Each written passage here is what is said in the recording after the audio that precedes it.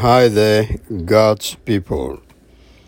Welcome to our podcast, Believers on Board. I'm always delighted to be here because I know you are there. We shall listen to God's voice of inspiration today by reading from 1 John chapter 1, the verses 5 through 10. Let me read verse 8 of that passage.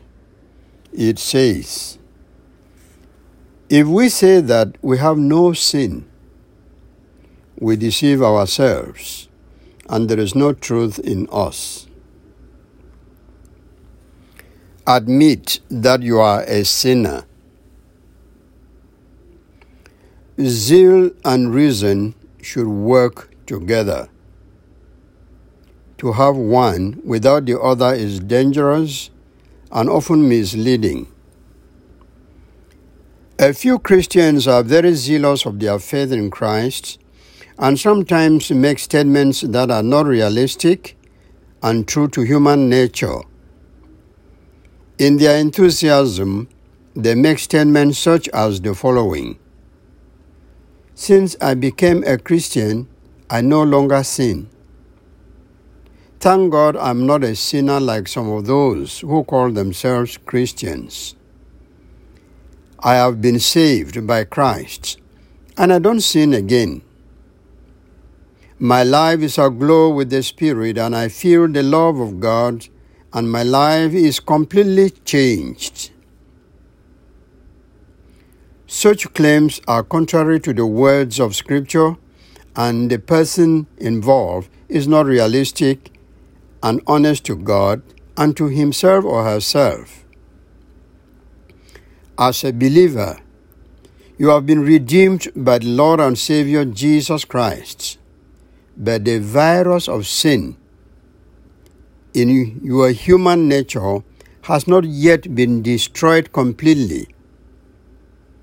In other words, you have not been vaccinated against sin so much that you are now sin-free. No way. Your human nature is still sinful, and you are vulnerable to sin as any other person. The difference is that you know whenever you sin, you know where to go. That is, to God who loves and forgives you. Moreover, you know that because of Christ's sacrifice on the cross, no sin can stain you, which cannot be cleansed by the precious blood of Jesus. Hallelujah. Like the Apostle John says, if any of us should say he or she has no sin, that is only an exercise of self-deception. What you say is not the truth because you know, and God knows that you still sin. So who is deceiving who, and for what purpose? The reality is for you to be humble enough and admit you have sinned whenever that happens. God is pleased with the truth rather than false claims that portray lack of understanding of the work of salvation wrought for believers through Christ's death. To sound your bell around that since you became a Christian, you sin no more is a clear indication that you are not an honest believer.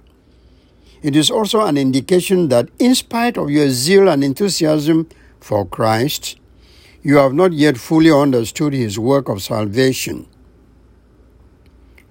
The writer maintains that believers still sin and should be honest to say so. We sin quite often, but in the words of the writer, if we confess our sins to God, he will keep his promise and do what is right. He will forgive our sins and purify us from all our wrongdoing.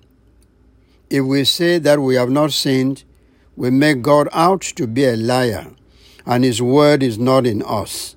I read that from the verses 9 to 10 of our passage. Sinners have the privilege to confess their sins to God instead of claiming falsely that they don't sin.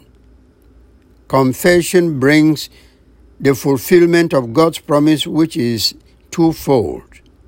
You receive forgiveness, and secondly, you are cleansed from the sin or from the sins. With that, you are better than the person who sins and does not confess, but goes around saying that he or she no longer sins. Honesty is better than false claims. Confession allows God to cleanse you not from certain sins, but from all wrongdoing, no matter the size and shape of the wrong.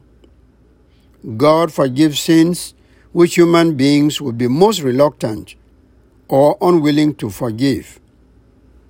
Our God is so good and very understanding, and we should avail ourselves of His love and mercy.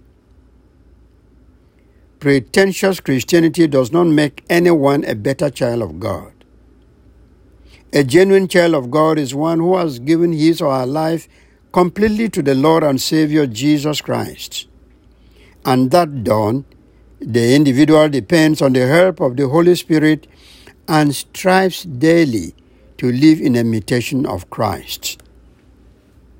In that journey of faith, you may have moral and spiritual failures. When that happens, you confess the sin and ask for God's forgiveness and cleansing. That done, the journey of Christian living continues, and you keep the faith until Christ comes. May that be the path for all of us to follow. Amen. Let us pray for our brothers and sisters who go around boasting that they no longer sin because they are Christians. Pray God to give them the spirit of understanding and humility to accept that they are sinners cleansed by the blood of Jesus. This is Achoa Omeni speaking. May the Lord bless you with the spirit of humility. May He enable you to depend on the power of the Holy Spirit as you live on your Christian life.